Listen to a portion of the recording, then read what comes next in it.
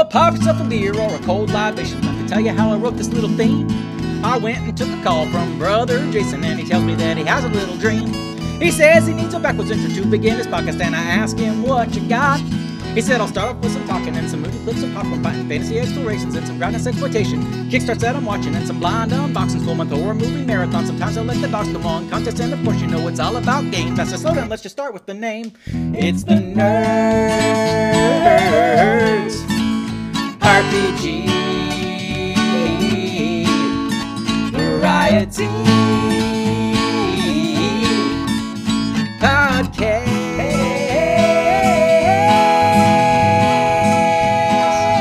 with the other Jason.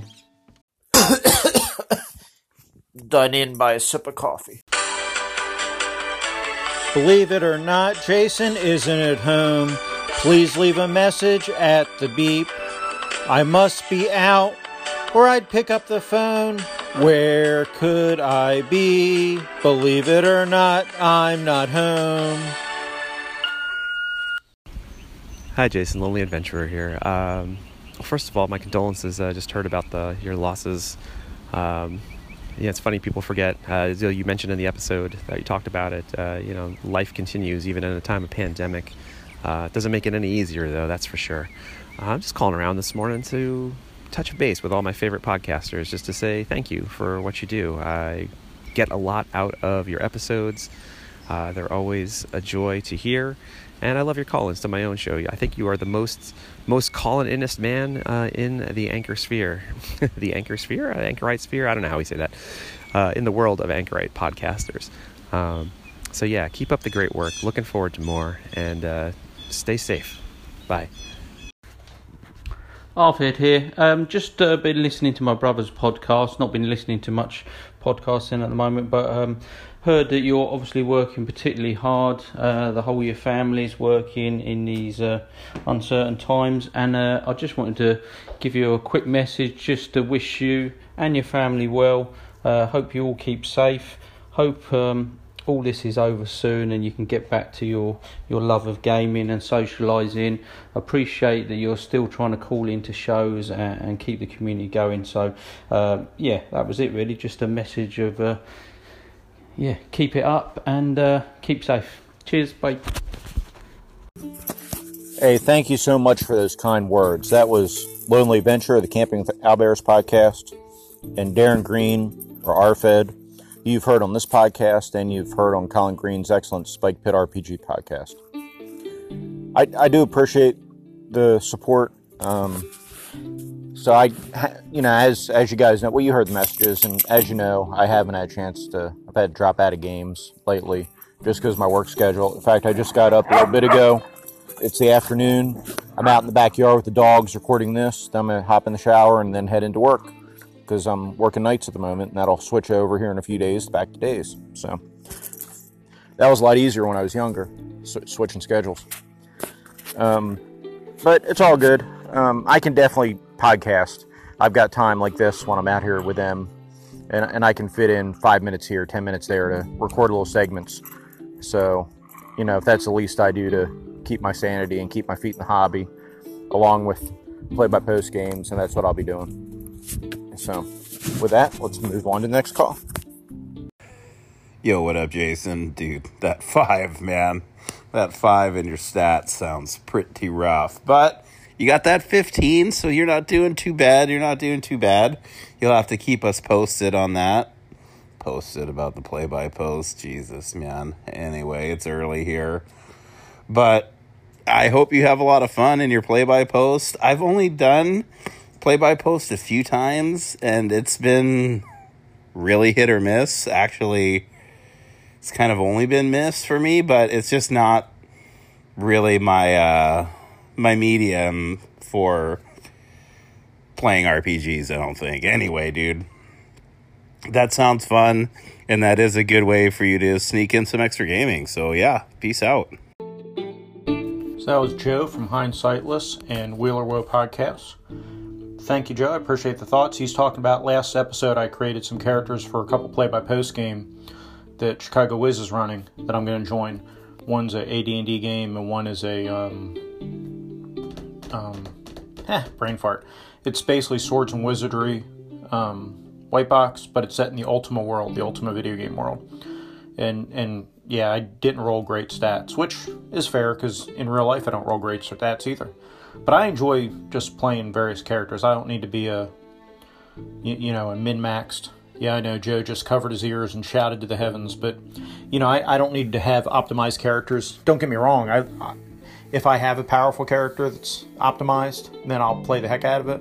But I'm fine playing a doofus too. It's all just as fun for me. And I will, as those games progress, I'll let you know how they go. Play by post it fits my schedule right now because I can't really do online games, face-to-face games, and even once that stops, I'll stay in these games. What encourages me is that Chicago Wiz's games have run for years. So I know they're not just going to disappear. The last OSE game I was in, unfortunately, closed its doors just today or yesterday, and I think today. And so that's kind of a shame. But I understand why. The GM had some stuff going on and, wasn't really able to keep it going, which is totally understandable. It happens. But, yeah, so most play-by-post games I've been in have kind of folded. But I'm hoping, thanks to the longevity that he's shown, that Chicago Wiz will hang in there and, finish the race. So that's the hope. What's in the basket? Easter eggs?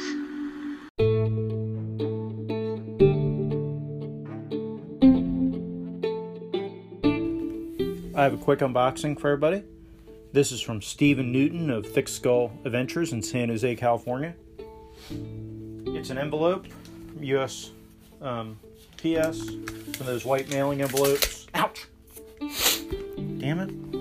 Just snapped my finger with my measuring tape. It's 13.5 inches by, that's smarter, 11 inches. Pretty positive. I know what this is, but we're going to open it. Nice blood blister there. Pretty bad when you hurt yourself with measuring tape, huh? I think that's my clue that I should not pursue a job in construction. So, here we go. You can hear the tab being ripped off. We open it up. What is it? Dun, dun, dun. It is Obadiah, The Last Will and Testament of Obadiah Faulkner. It's a level 1 Western theme adventure for DCC. So, yep, this is a Kickstarter I backed. It's a Western DCC adventure. It is not, wow. So on the back page, there's a great map for a mission in San Roque. And it's a beautiful map. Of course, the art in here is great. Stephen Newton does great stuff for DCC. This reminds me of any DCC book the way it's laid out. It's a really beautiful book. It is 32 pages long. It's just an adventure. Pretty cool. Hey, he even signed the front. Says thanks for backing, Stephen, and he signed the front cover. So that's pretty cool. Nothing wrong with that. So this is it's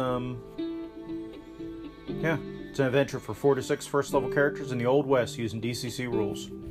So if you want to play DCC Western game, but you didn't back Dark Trails, well, you should go buy Dark Trails because it's a great game. But this is another way to play it. So I have not played it yet or read this yet, but I will. And whether I run it in DCC or I adapt it to something else, I'll definitely use ideas in here. Wow. There's some great art in this book. So, highly recommended. And that's it for my unboxing.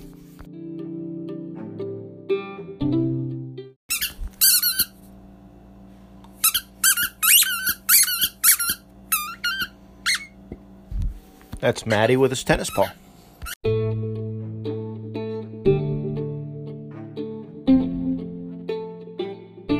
If I ever get a minute to sit down and do it with my son, and even without my son, I think Scarlet Heroes by Kevin Crawford is a system we're going to use.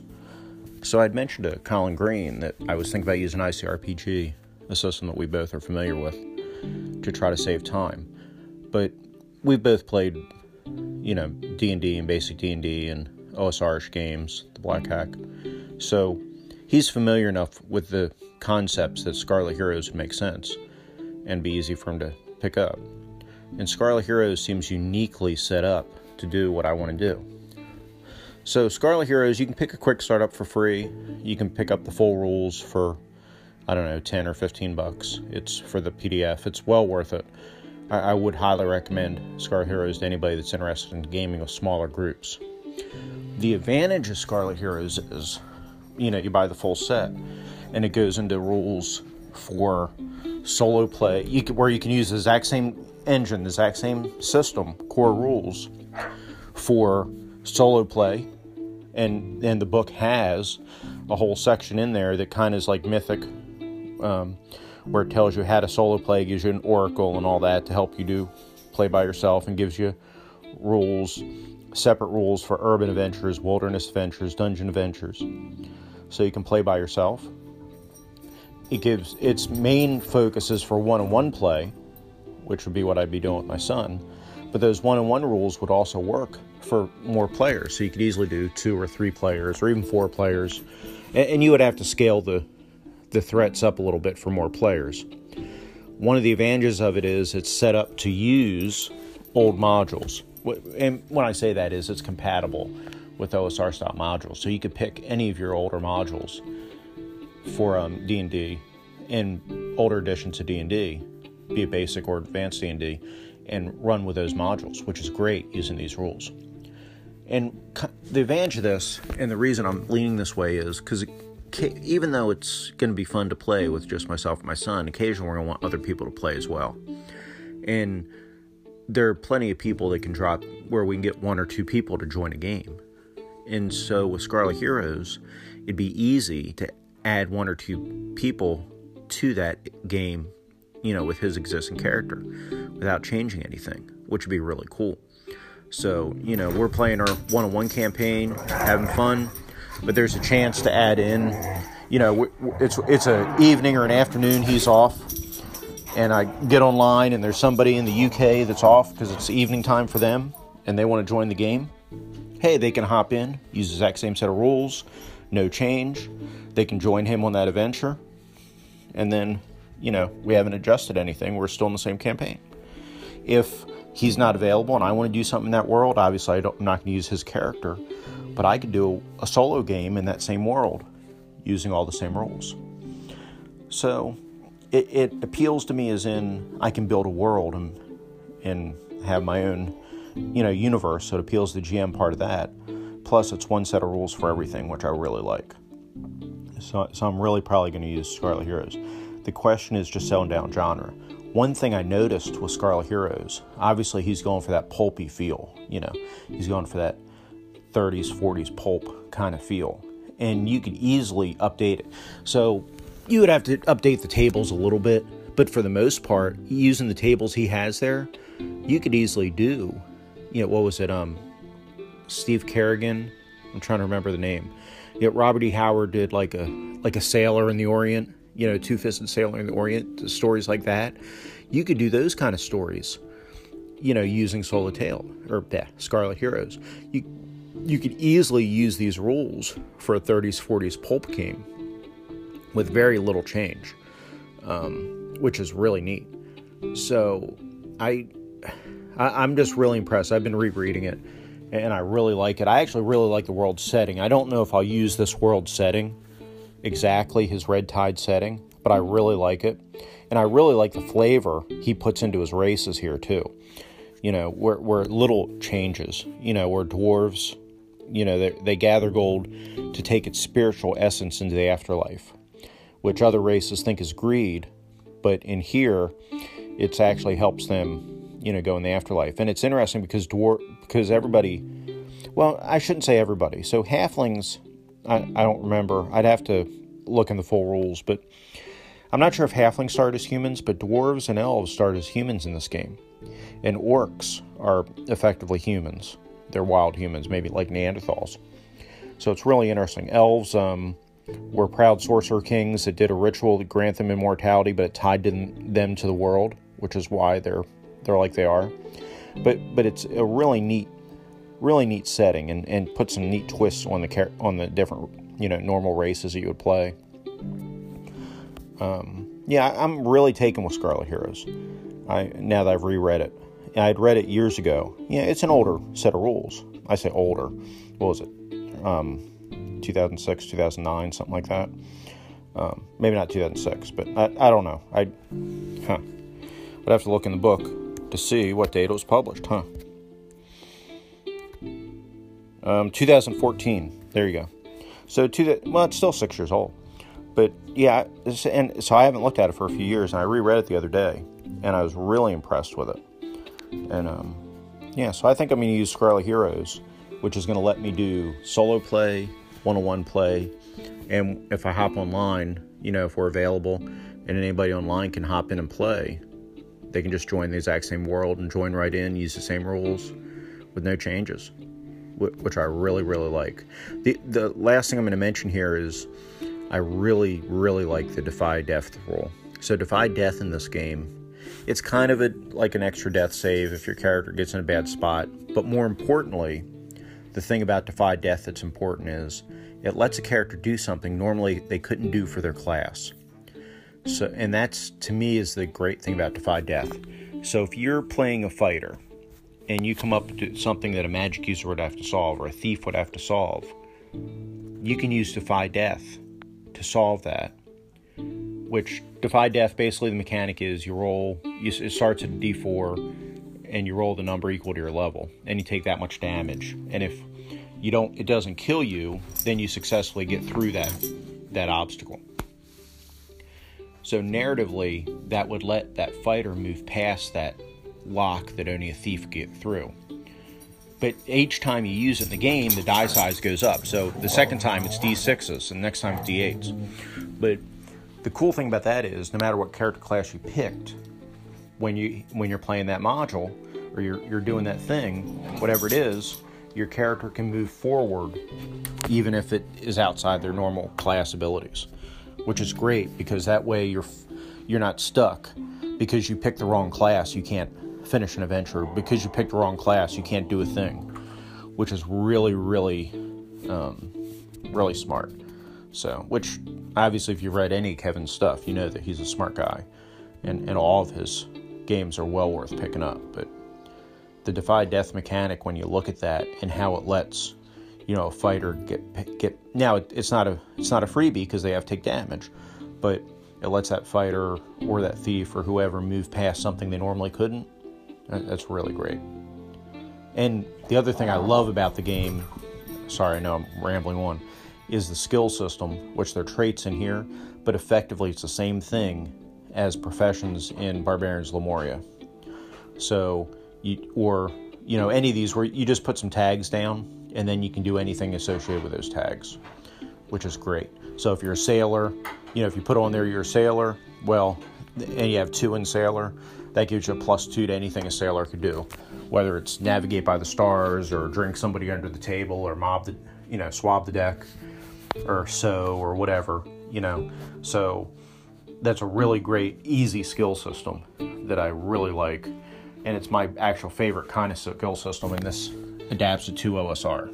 So, OSR style games. Anyway, I've prattled on enough here, but hopefully that helps you understand why I've picked Scarlet Heroes. And if you haven't looked at it, hopefully it encourages you to take a look at it. The setting is really neat if you buy the full game. It's kind of a post-apocalyptic fantasy setting, which is really cool. But even if not, pick up the Quick Start, which doesn't have the solo game in there, but it's got the one-on-one rules in there and gives you an idea. I think it's really well adapted. It's really smart. So, the other great thing about the traits is he doesn't force you into a predefined list. So it's open that you can set your own, which is good. So again, you could use this for any genre, really. So, that's all I've got this episode. I'm going to let you go, and I will catch you guys next time. Take care. Thank you for listening. If you want to reach me, you can leave me a voice message using the Anchor app or go to the Anchor website. I'll play it on the air and make you famous. You can also reach me in the Audio Dungeon Discord. I want to thank Ray Otis, who did the thumbnail art for this podcast. You can find him on his blog, plundergrounds.blogspot.com. And I also want to thank TJ Drennan, who provided all the music for this podcast. You can find him on Patreon at patreon.com/TJD. And of course, those are all my show notes.